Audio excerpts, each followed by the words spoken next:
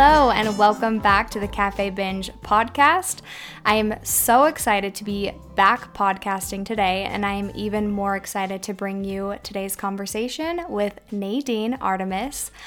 However, before I get into today's podcast, I have my sister on with me, and we're going to be sharing a little bit about a project we've been working on. Now, you probably remember my sister. She was on my podcast back in February of 2019, and we talked all about her background as a clinical therapist specializing in the treatment of eating disorders. I would suggest going back and listening to that podcast because that will really preface the project we've been working on. I teased this project last week on my Instagram, but Liz and I have created a brand new course, a course that I'm so very excited about, and a course that I think is so very needed.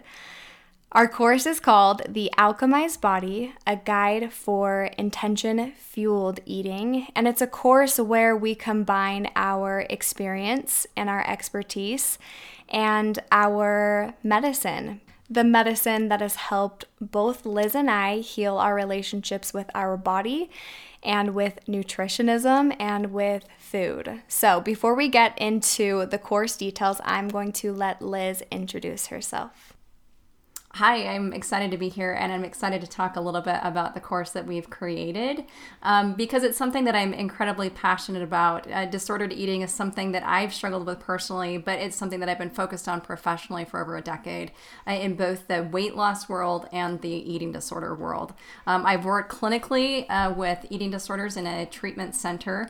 I've also, over the last several years, been researching the underlying causes of disordered eating and obesity, and also the effects of these behaviors and how we go about treating them in a better way. The reason that I went into academia after being a clinician was because I recognized that the tools that we're using right now to deal with these challenges that people face really broadly. Obesity is incredibly common. So is disordered eating. When we look at prevalence reports, they range to up to 67% of college-age women exhibit subclinical disordered eating behaviors.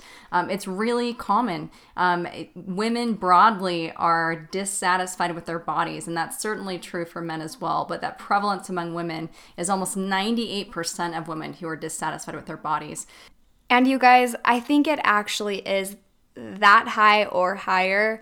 The other day on my Instagram, I did a few polls and a few different stories asking, one, have you ever been on a diet, a meal plan, a lifestyle change? I put in all of these words. The second one was, have you ever been dissatisfied with your body, wanted to change something? I also asked if a New Year's resolution had ever been to lose weight or get skinnier or be healthier. And then the last thing that I asked was what different food fears people had. And because my followers are 99.9% women, I was able to see all of the results. And it's crazy that among thousands of women who voted on these polls, it was like 97 or 98%. Everyone said yes. Everyone has struggled with body image issues. Everyone has tried a diet. Everyone has wanted to lose weight for a New Year's resolution. So chances are, if you're listening to this, then you fall under the umbrella of those 98% of women who have tried a diet, many diets, and they've all failed. Nothing has worked for you, and you're still living within that cycle of stress around food and coping and body dissatisfaction. And we often feel and believe that changing these things about ourselves really is just a matter of willpower. But I recognize clinically that so often these cultural narratives that we have around health and bodies and nutrition are ideologies, they're beliefs, and these are not rooted in truth. In fact, these ideologies really compound and create the very problems that they aim or purport to solve. So I would suggest you go back and listen to our podcast episode all about intuitive eating, because that's going to provide some framework for where we're coming from. However, Liz and I have both found our own medicine when it comes to healing our relationships with our bodies and with food, and learning what it means to be an intention-fueled eater and to become an alchemist when it comes to your body and your relationship with food. So the course we've created is absolutely informed by all of my clinical experience, all of my experience as a researcher and professor working in academic settings, examining a lot of these issues in a psychophysiological lab. But really, this course is about our own spiritual processes as well. The journeys that we've taken, the medicine that we've found that has been the most effective for us. Because what I can tell you is that our tools that we're using clinically right now are not effective. They are not meeting the goals that we set out to meet for our patients. And so what I'm passionate about is finding methods that are more effective, that we're not just doing the same thing and expecting different results. So this course is really things that we found personally to be effective. This is a course for those who are ready to step off of the dieting hamster wheel, for those ready to make peace with their body and step into greater love, for those who are ready to rewrite their stories about food and their bodies, constructed by the ideology of nutritionism and the wellness industry. It's a course that will implement practices and techniques to help you tap into your own alchemical power as a quantum creator. This is a course for those ready to reclaim their energetic sovereignty and meet the highest version of themselves. Alchemization really is a spiritual, psychological, and physical process that enables us to burn away everything other than our authentic selves and learn how we become the means of both literally and spiritually taking in matter and transforming it into pure energy, light, love, and joy. I absolutely believe, from my professional and clinical perspective, that you are a healer. You are already what you want to become. It really is just a matter of burning away what's not actually you, those stories that have been programmed into you that you've internalized, and realizing that you have the power to take the matter of this earth school into your body and transform it into love and light. You are absolutely an alchemist. So this course is going to be different than any I have offered before in that it is a 10-week live course, which means that we're going to be going through it together. Once you enroll in the course, you will have access to the first week's material on December 13th, 2020. And after that, each week's material will be made live on the Sunday that precedes it for the next 10 weeks. Another thing that contributes to this live course is that there will be a weekly coaching call with Liz and I every single Monday at 7 p.m.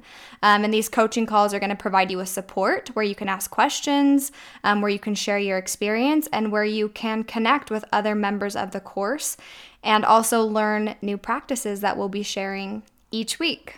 If this course is right for you, if it will serve your highest good, I trust that you're going to receive the ping, the intuitive hit that it's meant for you. And we're so excited to meet those of you who are ready for this, who are ready for this transformation, and who are ready for this medicine.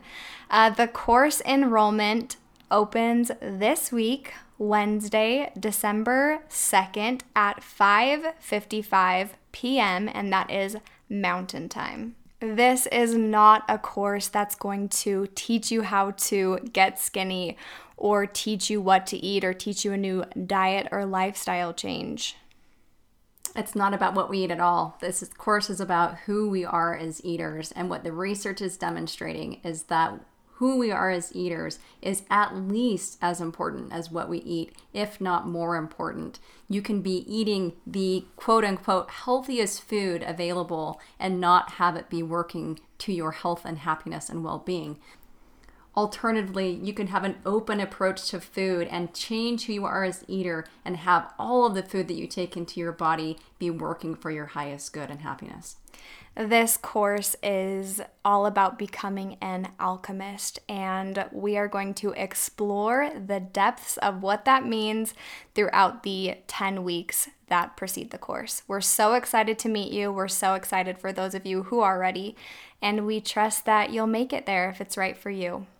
I will, of course, be posting lots of details on my Instagram at Cafe Binge throughout the week as this course enrollment opens. So check it out there. Listen to the podcast episode I did with Liz in 2019. And more than anything, trust your gut. Trust that your intuition will guide you to where you're meant to be. Now, without further ado, we are going to get into today's conversation with the wonderful Nadine Artemis. You guys, I am so excited to introduce you to Nadine Artemis today. This is an interview I have been looking forward to since I started my podcast. Ever since I started podcasting and interviewing people, I knew I wanted Nadine on the show. She is my ultimate beauty guru, especially when it comes to natural and holistic beauty.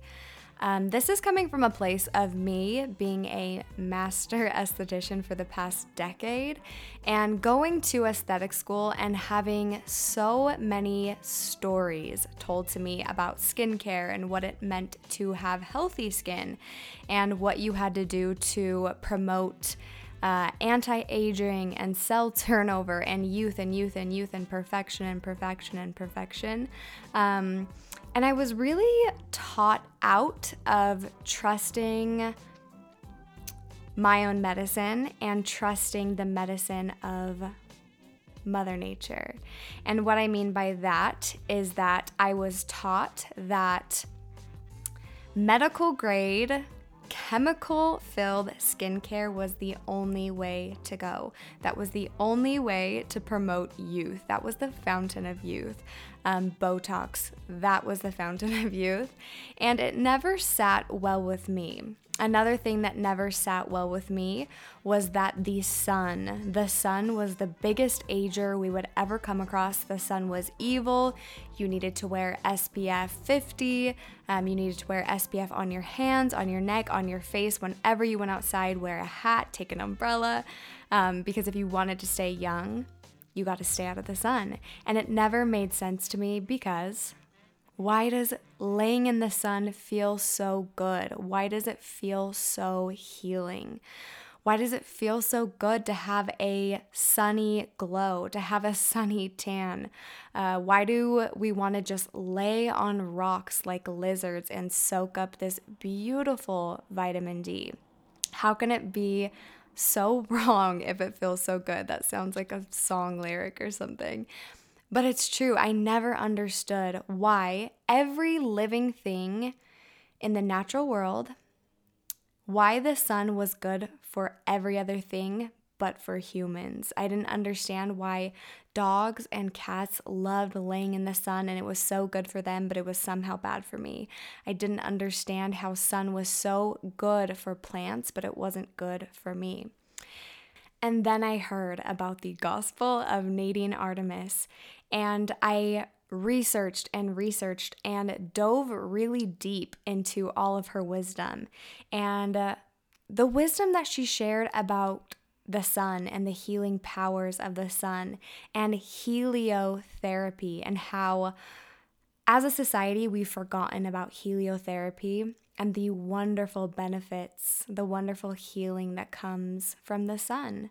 As well as teaching about the benefits of heliotherapy, Nadine is a well of knowledge overflowing with things about wellness, about healing, about skincare, about oral health, and really effective natural oral health.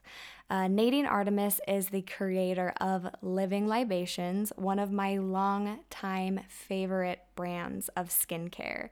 If you follow me on social media, you've probably seen me post about Living Libations. the sea buckthorn oil, the rose glow oil, the doodab, her oral health line. You guys, it's magical. It's magical. It is the most beautiful array of oils and aromatherapy, of really potent and healing herbal infused essential oils. It's one of my favorite lines to date, and there is something so different about it. In our conversation, we get into why her line is so different, but Living Libations is a game changer. It's a line of serums, elixirs, essential oils that nurture our beauty, that enhance our immune systems and promote healthy, good oral care. Nadine has been so profound for me in her work on changing the perception of beauty and changing the focus off of our external bodies and off of this veneer that we've created.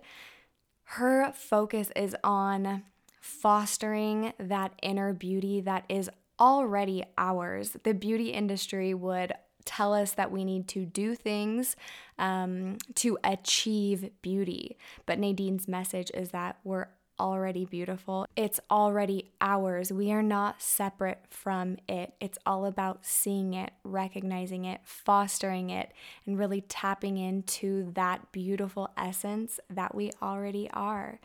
I'm so excited for you guys to get to know Nadine. It was one of the biggest honors of my life to talk to her, to interview her, and to get her take on so many things I was curious about. I know you guys will love Nadine as I did, and I'm so excited for this conversation. Let's get to the show. My best self, but I'm so excited to talk to you. I'm so excited to talk to you about all of the things. Where are you located? We are in Canada, in Ontario, about 2.5, 3 hours north of Toronto. Okay, amazing. For some reason, I thought that you were in California. I think because you have that shop in Venice. I'm like, I think she's... Yeah. And we go there a lot, so people think that. Where are you? I'm in Salt Lake City, Utah. Oh, yeah. Nice. So you just moved there, like, within Utah, or is it a new... We moved, like, 20 minutes away. So, yeah, It's just all of the crazy... I mean, 2020 has been the craziest year yet, so, like, just add a move on top of it. So, anyway. Oh, yeah, sure. Yeah, well, beautiful. Nadine, I'm so happy I have the chance and opportunity to talk to you. A little bit of background on me and kind of my tribe. So, I went to aesthetic school. Oh, yeah. About 10 years ago, and through my Instagram and through my channel and through my podcast, I talk a lot about beauty, and it's been the most interesting transformation because I think the people that started with me on the journey, how we started was like all of the programming that I adopted from aesthetic school, right? Right. And then I noticed a shift within myself where like things didn't quite make sense anymore. Because in aesthetic school, what you're taught, it's kind of like doctors going to medical school. They learn medicine. So in aesthetic school, I learned chemicals, right? Yeah. Chemicals were the only way. The sun was bad. Like you wanted to stay out of the sun. And if you were going to go into the sun, you could like put some more chemicals on your face to protect yourself, right? Yeah.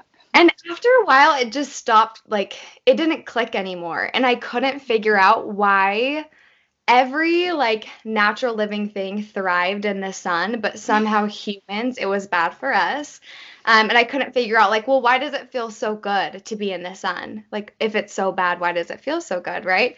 And just the programming of like, you needed to put chemicals on your skin that would cause discomfort. Right. Mm-hmm. And like through that pain, you would damage your skin, and then your skin's natural, like, repairing system would turn on. It just didn't make sense anymore. And so, yeah, like a few years ago, I kind of went through my own like awakening of what it meant to be beautiful, and like how that's not so narrow, right? Like I feel like in the West, it's such just like narrow-minded thing that like this and this and this and this mean beauty. Yeah. And so I went to a beauty school. So it was like I'm learning all of these things. And through that, like my Instagram community, like my tribe, my podcasting community, like the courses that I teach, they all kind of transformed as well. And I started noticing like the most beautiful people that I'd ever met. It had nothing to do with like you know, the chemical peel that they got. It was like this beautiful, like lit from within glow. And so I was trying to figure out like a new skincare option because estheticians are taught skincare, right? All of this is to say that I was introduced to you and your Yay. line and your oral health line, Living Libations, and it transformed like my life and my skin. And then I also read your book. Oh. Yeah, and it was so beautiful. I feel like it was honestly like a spiritual experience, especially in that first chapter. You offer that prayer of gratitude and just repeating that every day. Like it changed the way that I viewed myself. It was like an actual physical change in me. Like Beautiful. like I didn't look the same anymore just from viewing beauty in a whole different way. So, because of that, a big intro. I'm excited for my community to get to know you because I feel like you were a huge catalyst in my journey. So, Oh, that's so beautiful. I mean, it was a beautiful transformation, but it's true. Like, and it can be that for every single person. So I wanted to know, where did it start? Like, where did your journey start and how, or did you always have this kind of like bird's eye view of the whole system where you were able to like, you know, tap out of the programming that we're all downloading? So where did your journey start? Even before Well, libations. Yeah. right. Well, it's interesting because like yourself, I mean, different journey, but like yourself, I'm a beauty school dropout too. But not from like I didn't go to a school per se, but I feel like our society's beauty school, so to speak. So, you know, as a child, I was lucky to have some pretty extensive nature experiences. Like we had a cottage and I had grandparents. So got to spend like, you know, full summers just rambling around the woods and by the lake. And so it's a small thing in a way, but it just really was a beautiful background to my childhood that I really felt like somehow just like really impressed upon me. You know, whether it was just staring at the moss or crushing petals, to me, there was just so much to Mother Nature, so to speak. And then as a teen, I was like pretty classic. You know, it was lots of bottles, lots of makeup, like so Cover deep. girl. Like I Yeah. felt like that was like, you know, there was school and crushes and makeup. You know, Magazines. Yeah, for yeah. sure. You know, and then at 16, I get, you know, this classic subscription to Vogue. So, yeah, so it's a very classic journey just surrounded by bottles. And those bottles were, you know, nothing natural was going on there at all. And then I got a chance to do a science fair project And where this was in high school or when was grade this? 9, yeah, Okay. high school, grade 9. And I was thinking about what to do, and I was at the library, and I just found this book about making cosmetics, and it was like really, you know, it was geared towards a younger audience. It's very easy to read, and the chapter on perfume especially spoke to me, because I didn't know where, with all this perfume that I had all these bottles, I didn't really get where it was coming from. And just to read the history. Now, those modern bottles have nothing to do with the ancient history, but it really grounded it in. And I was like, oh, they're from flowers and pressed, and it's through a distillation method, and it makes essential oils. And what you'll find today is something called essential oils, and you may be able to find them at a health food store. So we drove to the health food store in the big city, and there I was smelling for the first time, you know, things like jasmine and ylang and lemongrass. It was, you know, very special what was going on in my nose. I didn't know at that point. I'm like, oh, so this is natural and other stuff synthetic. It was not that clear cut at all, but it definitely spoke to me, and it was definitely smelling different than anything I'd smelled before. So I did the project. I, you know, had the little science fair booth, and remade L'air de Temps, which is like this perfume by Nina Ricci. And I did super well. And that was just really exciting moment. I continued on my way. You know, greener things were available, like the Body Shop and stuff, which I thought was like, you know, so by the time I'm 18. It's in a green package. How was it? Yeah, exactly. Yeah. And it did have a different texture and a different palette of scent than sort of the classic, you know, Christian Dior Poison and that kind of stuff. So so I'm 18 and I'm using that and stuff. And now I'm at university and I'm really understanding food and where it comes from and how it's connected to the environment and how food is connected to health, which is so common right now, but back then this is, you know, in the 90s, and it was No, not, food you wasn't know, medicine. Medicine was medicine. Yeah. yeah, it was big pharma, big supermarket, you know, things like artisan cheese. I mean, it did exist, but it, you know, it didn't really exist. Um, and so it was really neat. And I would walk by this health food store every day. It was just a little one in a house on like a residential street. But thank God that was there. And it was called Grains and Beans and Things. And I bought every bean and every book.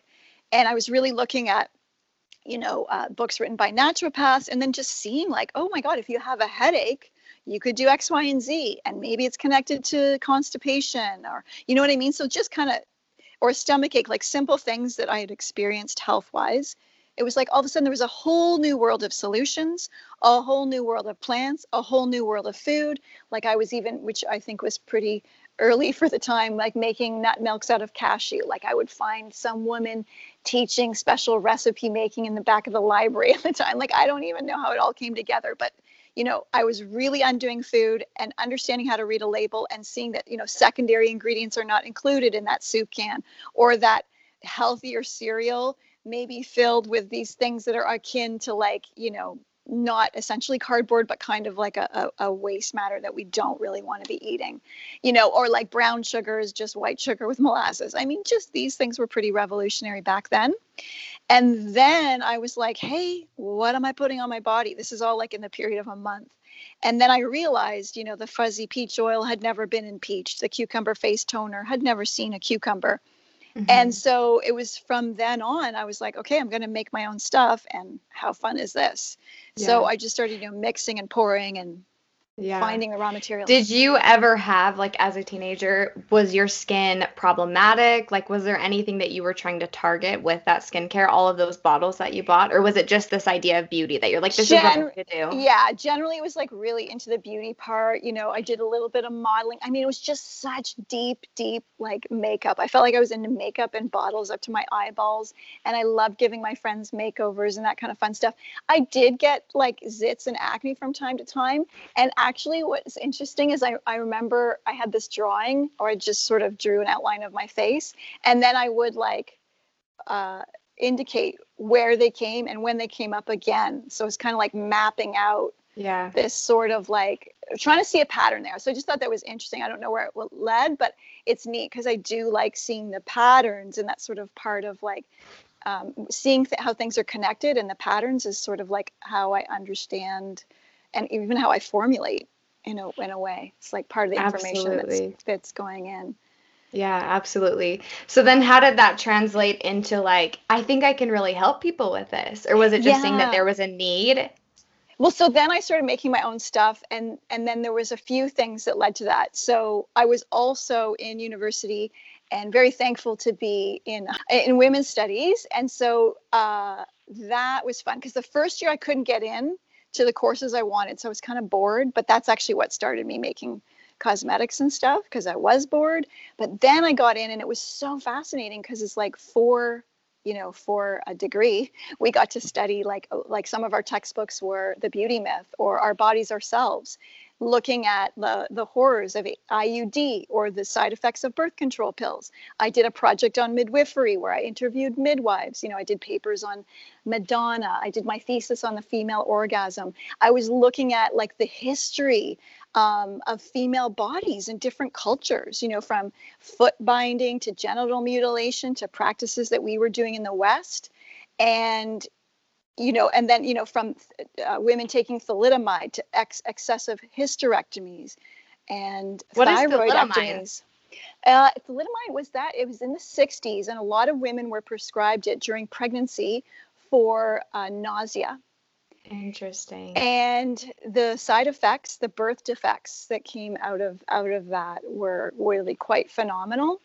And luckily, I believe it was President Kennedy listened to this kind of lone woman's voice in the FDA, and they did ban it. But again, it was just one of those stories of like, this is what women need. And, and then having to live with the devastating effects of all that, not to mention, trying to prevent women from breastfeeding and giving them like estrogen after they give birth so that their milk dries up. And, just the story of women's bodies in our culture alone is not a positive one. No, we were like we were taught how to like not be in our bodies, and not connected to our bodies. Right. And then all the stuff that sort of comes out of us is seen as, as the abnormal, because throughout history, the male body has been seen as the norm.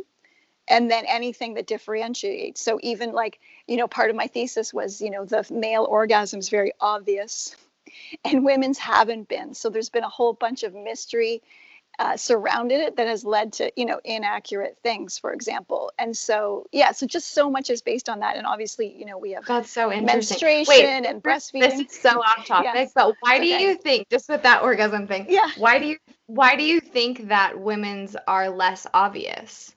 Well, visually, we're taught. Well, visually, excuse the terminology, but there's not the quote unquote money shot, which is an expression that's not positive, but used in the pornography industry. Because visually, there's something. And so women can have an orgasm without fluid sometimes. And, so there's different things. It's not this visual thing, we're not getting too many details, but obviously they're right. The proof that the man has orgasmed is more obvious. Not saying like it is more obvious, but or whatever. In many eyes, it seems like the more obvious thing has occurred. So much so that they thought, a woman even had to have an orgasm to conceive a child. I mean, there was just so many. Wow.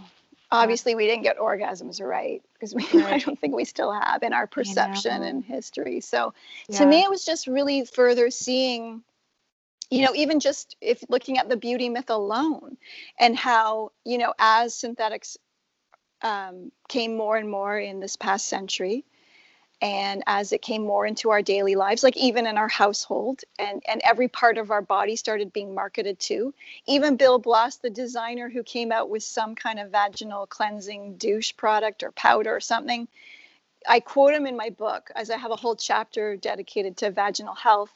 And I don't have the direct quote, but it was like, hey, if we can create fear and insecurity in a certain area when it's untapped market, then let's do it, right? So that part of our bodies, right? It breaks my heart, actually. It's crazy. So when you receive all that, and then at the same time, I'm like understanding how we can care for our bodies simply and without chemicals. To me, it just merged.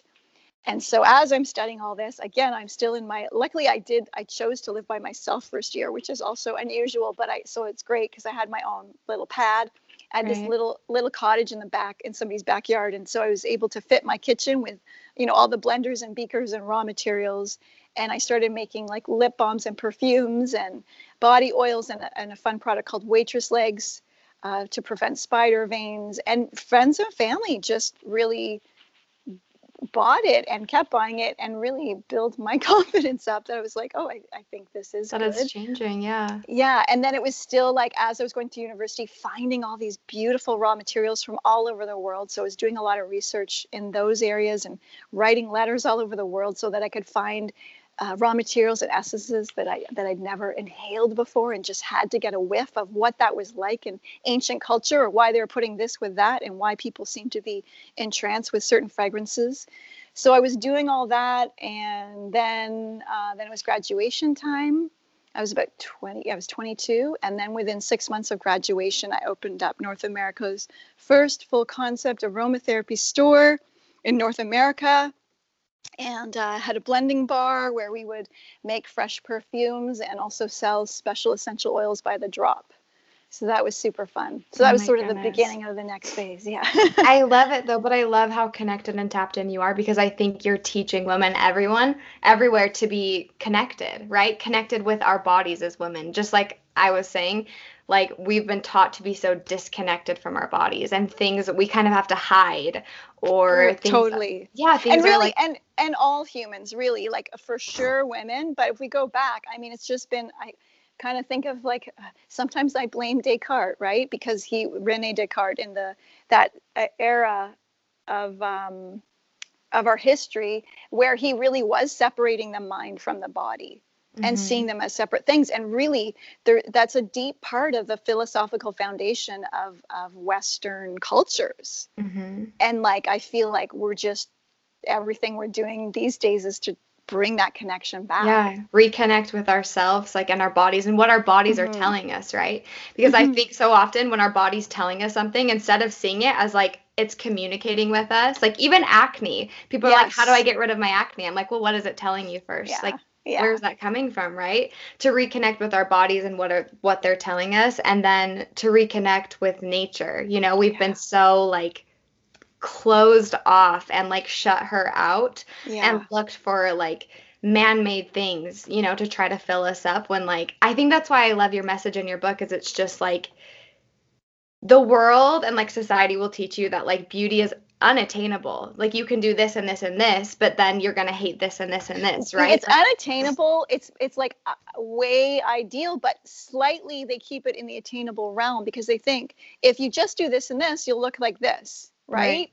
Just this cream, this one more thing, and then it will be over, and then you'll look like that, and then you can play with these people. You know what I mean? Yeah, but I mean, it's all a lie, right? It's all a lie. And your message is always like, there's nothing you need to do. Like, it's just like, be here, kind of like be here now, like, right? Like connect, be like here now, beauty. Yeah, like you're beautiful because you're here and you're you, and like you're in your body, and you know, like, and embracing all of that and embracing nature is what makes you beautiful. So yeah, I think it's the most like empowering message. Like, yes, to like men, because I think we all need this, but to women who I feel like have been so disconnected and like, and so felt unworthy, maybe, to feel beautiful. Well, there's a lot of feelings of unworthiness, and a lot, but we also have been marketed to that. There's like a whole sort of marketing cultural setup for the unworthiness. And you know, none of us were born unworthy, and we're on our way to worthiness. We're born worthy. Right. And it's time for us to give our beauty the benefit of the doubt. Absolutely. It's so beautiful. Okay, so I want to talk about maybe your like keystones for the best skin ever, because I talk a lot about skincare with my people, and I love your products, like Best Skin Ever, C. Buckthorn. That's like my girl, like she and I. So yeah, just maybe I feel like, yeah, we're beautiful because we're us, and well-being, I feel like, is our birthright. So in your opinion, what do you feel like the cornerstones of beauty and the best skin ever are? Well, yeah, I think feeling good in our skin is a good thing, and it does feel good. And I love it when we get emails about that, whether it's like, oh, thank you, you know, my cystic acne is gone, or I feel like I can leave the house now without makeup. All these things are just really good when we can feel more confident on a deep level, not just like a superficial confidence. And so if there is an imbalance in the skin, I feel like it can throw us all off, because it's, you know, especially if it's on the face, you're like, you know, it feels so obvious. And definitely our skin is our largest organ. It's the thing that's like communicating with us in the outside world, and our skin's also communicating with the insides of our body. And so we do want to feel good in it, and we do need to take care of it. What we also may not know is, as we're filled with millions of cells, we're also filled with billions of bacteria. So we're basically this like bacterial banquet, that we're the hosts of this party. Right. And, you know, we've got to provide a good environment for the bacteria, and we don't want to provide a party for pathogens to do their activity. So the microbiome, I'm sure a lot of people know about the gut microbiome, which is very key. And then we have a mouth microbiome, and there's like a nose one, oral one, there's a vaginal microbiome. But besides the gut, the next most important microbiome, well, they're all important, but is the skin. And so we want to take care of that, and we actually want to allow our bacteria to help us with our beauty and to help us be the beautician. So we kind of have to step back. We have to kind of get out of the way a little bit, away from our, you know, 12-step regimes of like harsh alcohols and sodium lauryl sulfate and petroleum-based creams, And one thing I like to share with people is an easy way to think about this is to stop, seal, and seed. So for stopping, we want to stop with those harsh chemicals to deal with acne. We want to stop washing our face with surfactants like sodium lauryl sulfate and different foaming cleansers. Because now that we understand more about the microbiome, what researchers have been able to study and see is that when we wash with surfactants, and somehow we've got this idea that we need to be squeaky clean, and often that's chemically squeaky clean. And so they can see under a microscope that's microscopic splinters are left from the surfactants in the top layer of the skin, in the stratum corneum. And they don't rinse away after washing. They just slowly and microscopically build up over time. So then months, years down the road, you've got dry patches, melasma, dandruff on the scalp, it's going to manifest differently for different people. And so we want to stop washing our face with those harsh cleansers. Is anything that lathers, does that have those surfactants? Yeah, that's basically it. Anything that lathers. So even because we do, soap is useful. We definitely want to be washing our hands, especially these days. And we want to use that, for pits and bits, I say, but we don't need to soap our thigh and, our arms and all that, our breasts, our faces. I've been doing that, since coming into contact with your work is just pits and privates. That's what I'm good about washing. But everything else, I think we strip away and strip away and strip away. Yeah, and then we're messing with the lipid barrier, and then we're all in a bit of a vicious cycle because we've used something very harsh to cleanse, and then we're trying to put the moisture back in with some kind of petroleum gross or soy oil or who knows what, or rancid grapeseed oil. And then and then we're trying to compensate for those surfactants. Then we may be doing special treatments for a scar area or melasma area or acne with some whole other range of chemicals. And then we're really messing with the microbiome. We're mutating microbes. We're disrupting their food supply, which sounds a bit gross, but they do need it. And when we over exfoliate, for example, or we touch that top layer, it's kind of like leaving to go on vacation with the front door open. We're really leaving our facial skin vulnerable. Yeah, really susceptible. Yeah. Which is so interesting because in aesthetic school, that's what you do. It's when you exfoliate, it promotes cell turnover. So it's you want to get exfoliating and as much as your skin can handle, right? To the point where we're putting chemicals that make your skin peel off and the red and and then you have issues going in the skin. So when we over exfoliate, and that's doesn't have to be done chemically. It could be done, I don't mean chemically, but maybe it's just have an scrub or something like that, not like a chemical peel. Yeah. So we leave also hopefully your body, first of all, if it's not turning over cells properly, maybe there's a lymphatic stagnation or something, right? So let's look at the root of that. But generally speaking, before we go to bed, we don't have to think about what we have to do the next day, and then also make sure our cells are turning over properly on our face. Luckily, we get out of the way. The body does all of that for us. So when we over exfoliate, we leave the young cells underneath way too vulnerable without the microbiome that they need to grow into the next phase. So, and we need them coming into that top phase, into the stratum corneum layer, happy and not weak and fragile and vulnerable because we, took off the swaddle too early and made them get exposed to the elements too soon.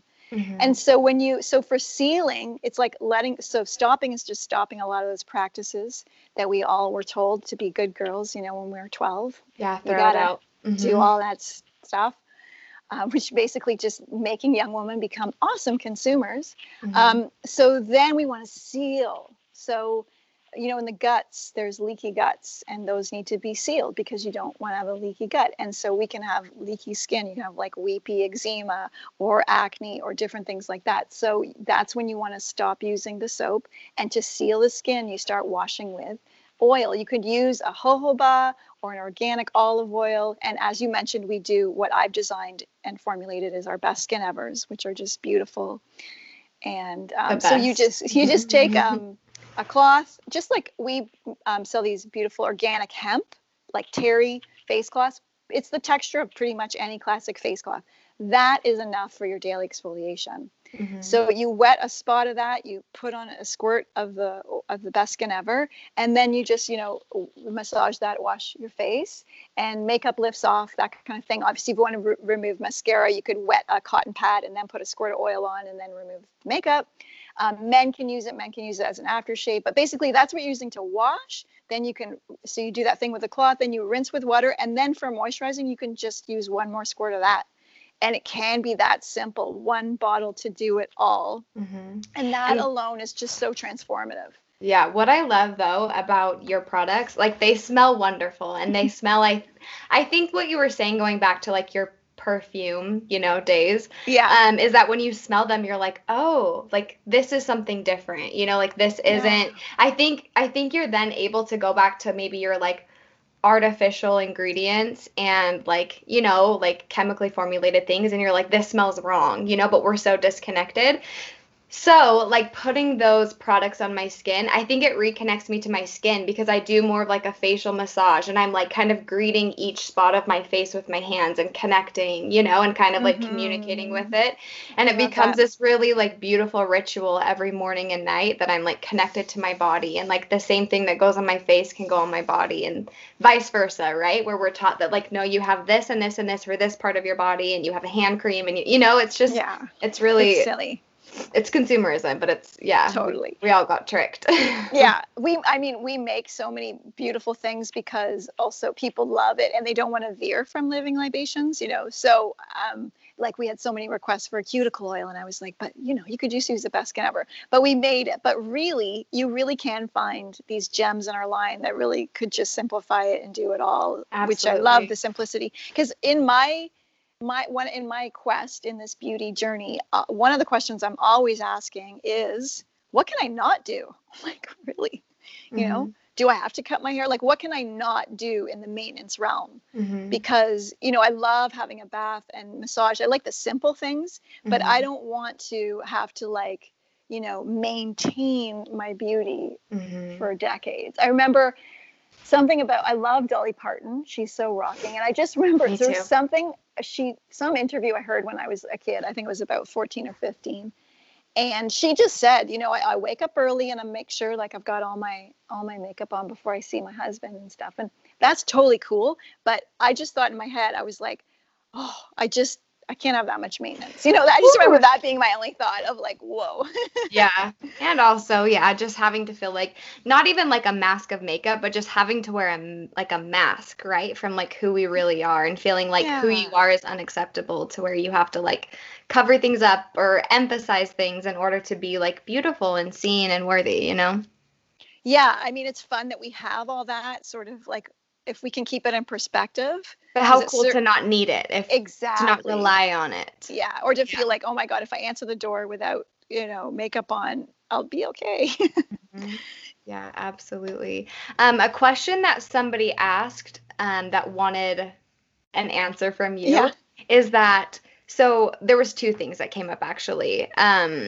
The first was that in Utah, there are two very big essential oil companies. I'm sure you've heard of them. I don't know.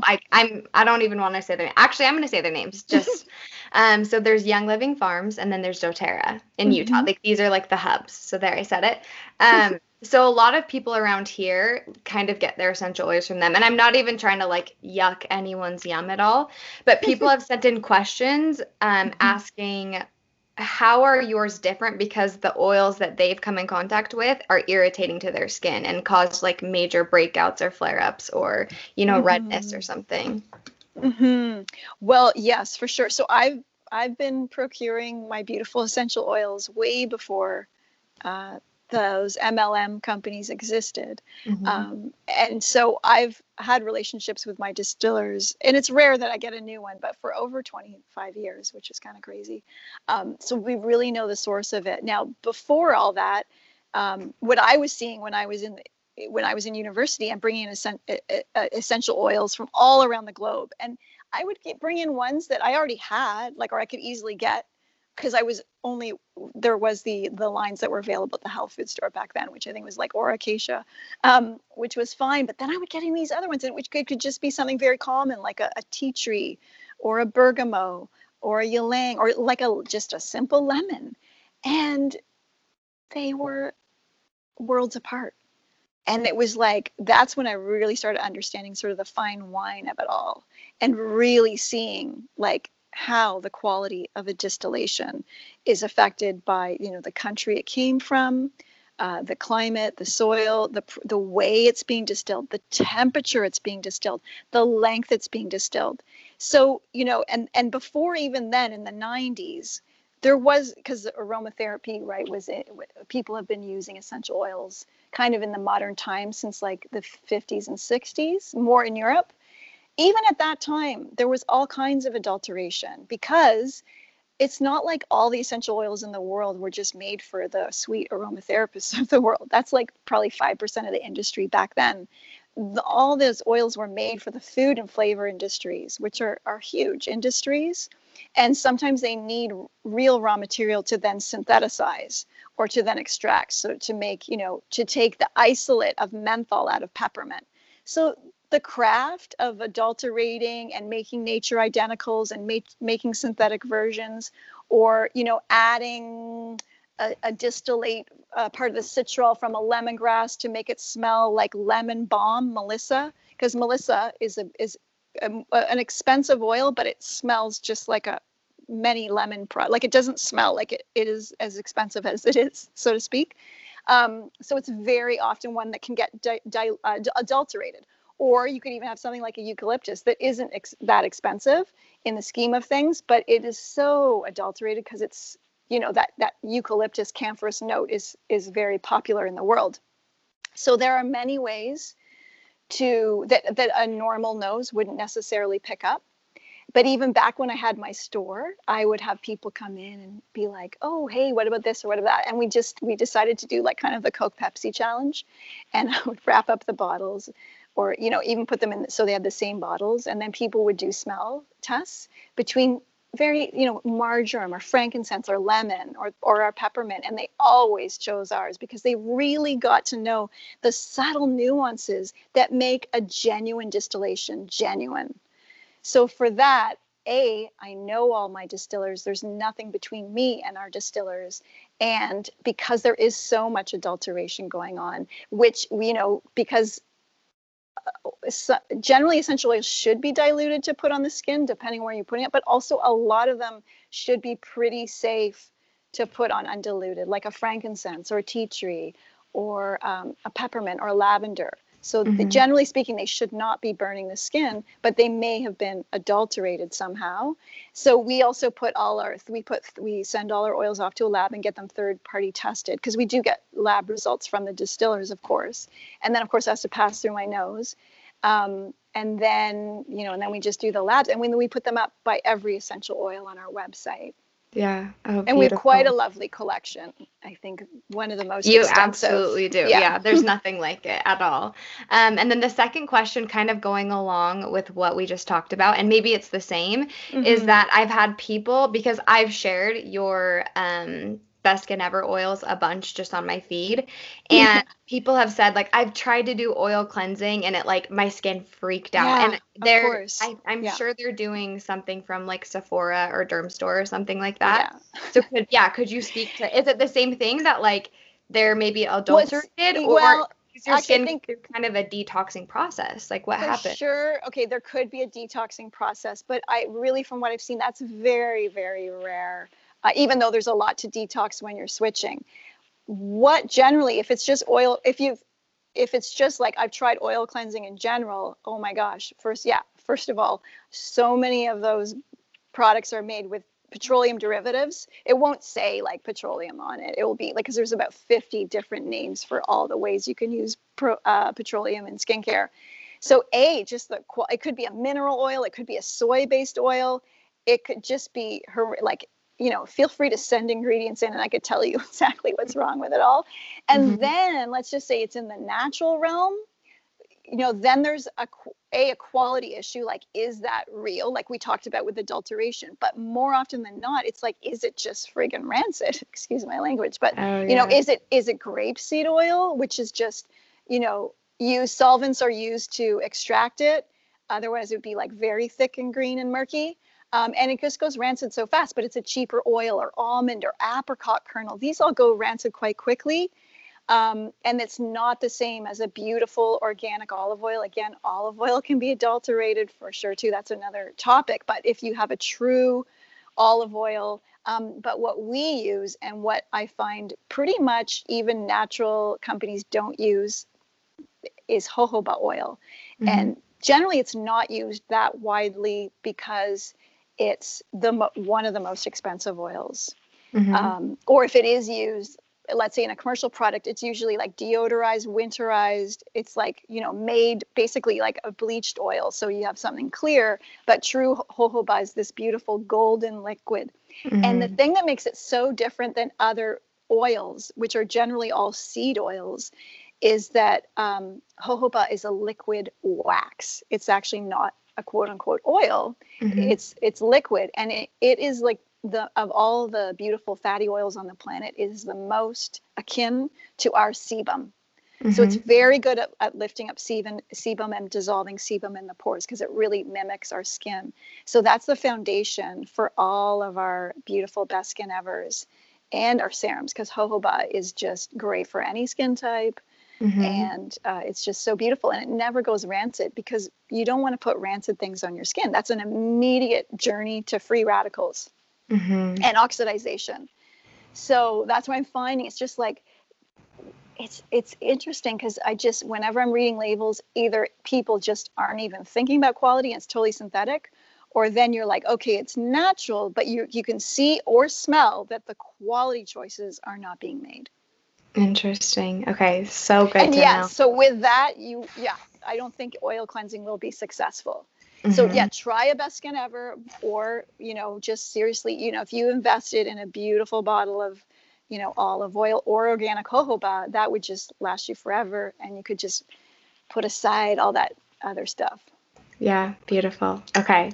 The last thing that I wanted to talk about is, and this is something that's transformed my world as well, because of like, not even what I was just taught in aesthetic school, but what everyone teaches everywhere, is that the sun is our enemy, and to like hide yourself from the sun. So I want to talk to you about how to reconnect with nature and what that can look like, and how to be and how to like trust nature again. Yeah, those are good questions.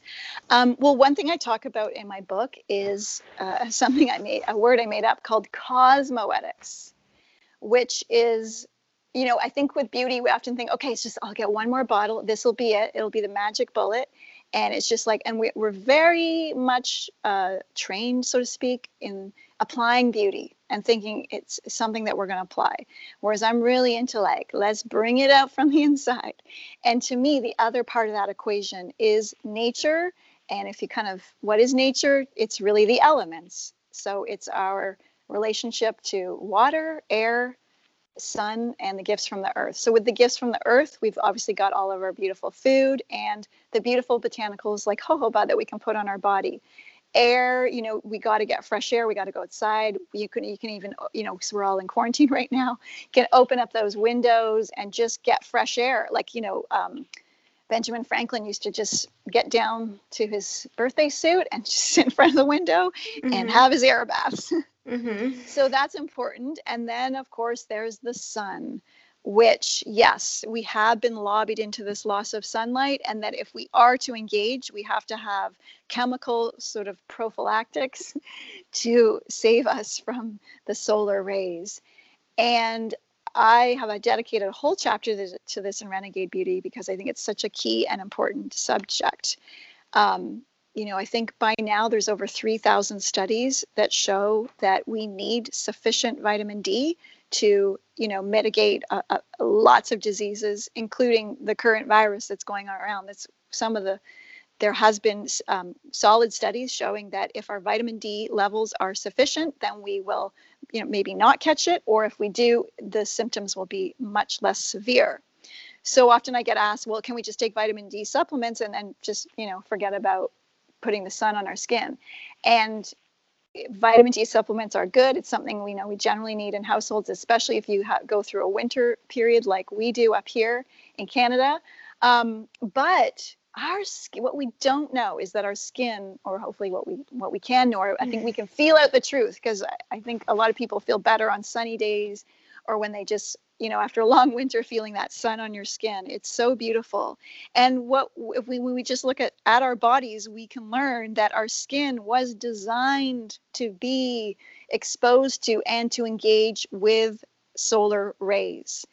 A lot of beautiful chemical actions happen in the body that we need. So when we engage with the sun on our skin, we actually create a different type of cholesterol sulfate. It's a different type of vitamin D. It's a water-soluble D that cleanses the blood, and the stuff that we're taking from the health food store is a fat-soluble vitamin D. So it's a different vitamin D gets created. We also get to generate all these antimicrobial peptides, which are super important for the immune system. It also helps to regulate sex hormones, and it's like this liquid lubrication from the inside out.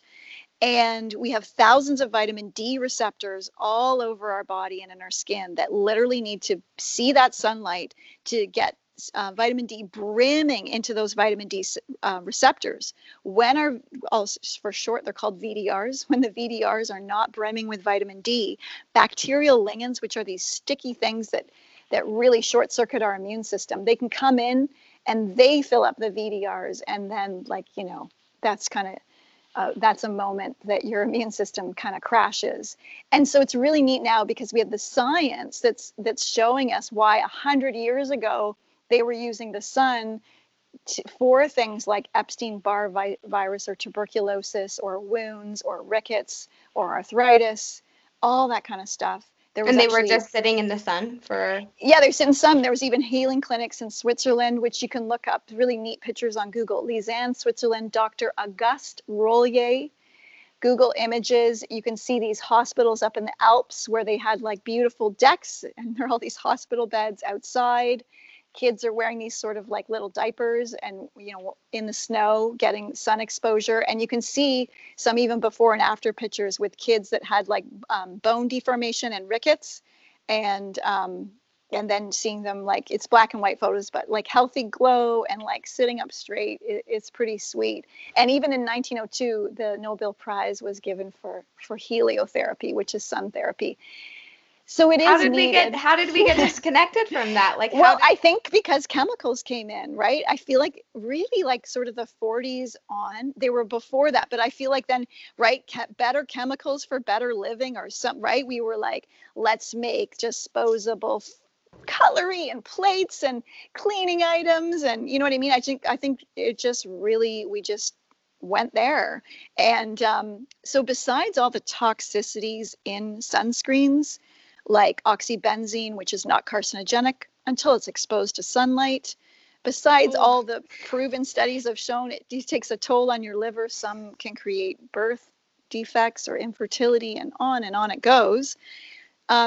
One major issue with sunscreen is that it filters the sun's rays. So all you're getting is a UVA ray. When we just get the UVA ray, that's actually on its own isolated, that's a sun damaging ray. It needs its ultraviolet partner UVB to deliver, like the UVB delivers the vitamin D. So A, with sunscreen, you don't get any vitamin D, and then B, you're getting just the ray that creates damage because it's without the B ray. Like it needs, we want full spectrum exposure. Yeah, it's like double whammy, because we're putting all of these like carcinogenic ingredients when exposed to the sun on our skin, and then we're only getting, half of what we need. We're getting that UVA without the B, creating more damage. Like it's just this, I don't even know how we got here. I know, it's crazy. And the coral reefs are dying. And still, that may be not enough, where you think, but still, like age spots and wrinkles. Or skin cancer. What do you say to the person who's like, I got skin cancer and my doctor had to cut it out and he said it was from the sun? Like, what about that? Yeah, well, of course they're going to say it's from the sun because that's what they say. But in my book, I go through studies from the New England Journal of Medicine and the Cochrane Review and all kinds of studies. And I really look at the work of Dr. Bernard Ackerman, who was a dermatopathologist. He was the founding father of dermatopathology, which is more serious than dermatology because it's about it's like more severe disease stuff. And he was right on into tanning. He died in like, I think it was about 2009. So this is not that old. And he has a book that's quite thick, several hundred pages, and it's called Myth on Myth, something like Myth on Myth, Sunshine and Melanoma.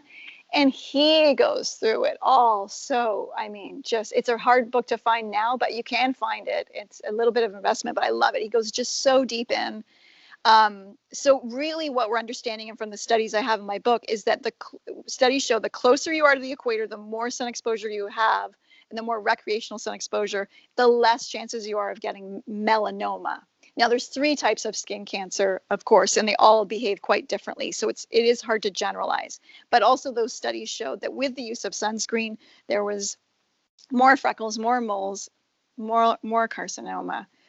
So that's kind of insane as well. So obviously, and we don't want to get burnt. You don't want to, get burnt by the sun. But when we also wear sunscreen, we're literally taking away our sun's warning system, which our is body's warning sign. Yeah. If you're getting pink, your body's like, I've had enough. Time to go inside. And then you go inside. So if if it's still feeling a bit awkward to do like your face, I mean, just, you can cover that with a hat. You can get all the rest of your body done, the sides, the front, the back, and feel that and feel your health improve, feel your skin tone improve.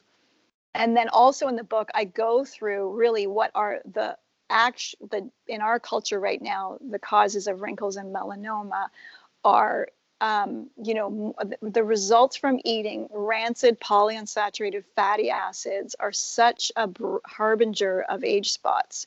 So that's like your like Mazola, anything processed. Yeah. Mazola, canola, which really can be, if you're eating processed food, those kind of fats can be 20% of the the calories. Not that I even like the word calories, but you know what I mean? It could be 20% of that food formula.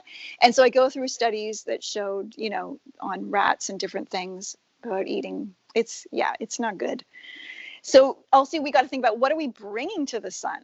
Mm-hmm. Are we bringing up our, Coca-Cola fluid bodies with, all these, with Mazola inside, and then like frying that in the sun too? So that's interesting. I didn't even think about that. Yeah.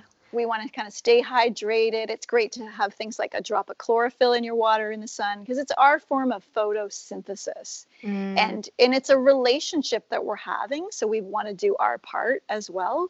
But it's definitely life-changing when you can feel the truth of it and then experience the truth of it.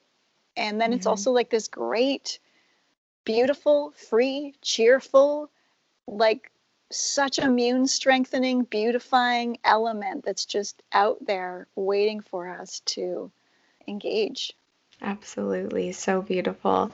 Would you recommend that people just start spending like a little bit of time in the sun as they're building up like this relationship with it? Does that make sense? Yeah. Oh, absolutely. And a lot of the things I'm talking about, lots in my book, and we also have a lot of articles on our site, and we also do, you can email us any question at all, and we also do free consults with people that have educated and trained, and if they ever get stumped, they always ask me. So we're really here to help people understand it, because I know I can, drop a lot of information. So I have an article on our site about like easing into the sun and how to interact with the sun wisely.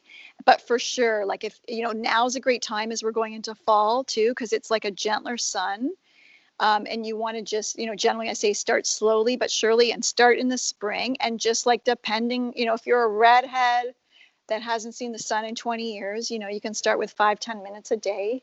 But remember to rotate like 5-10 minutes aside, and you just build it up. There's also an app called DMinder, and you can plug in your longitude, latitude, and it will take the weather that day and then say, okay, you need like half an hour right now to get like 200 IU of vitamin D. Oh, so cool. DFinder?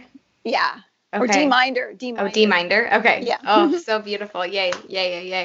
Okay, perfect. Thank you so much, Nadine. How can everyone get in touch with you and your brand, Living Libations? Where can they find you?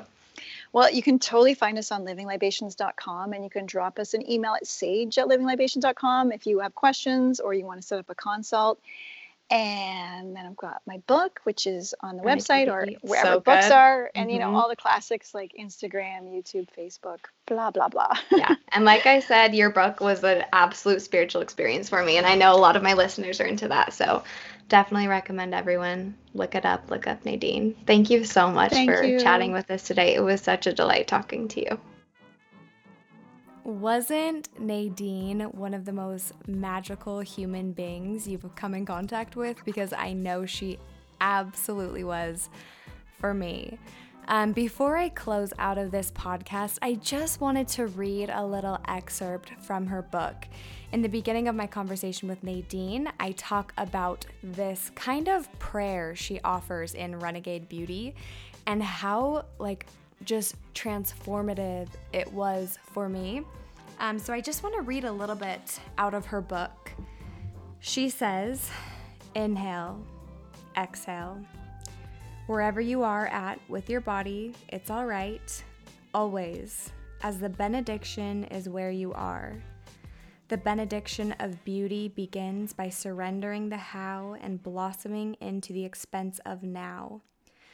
Unconditional acceptance of who you are, what you are, and where you are aligns your heart and mind. Appreciation is the exquisite, all-accepting song that attunes your body to you. Appreciation is the elixir of the adrenals, soothing the source of substance of the kidneys. In appreciation, we live in gratitude of the gift of our body, an elegant instrument to live in.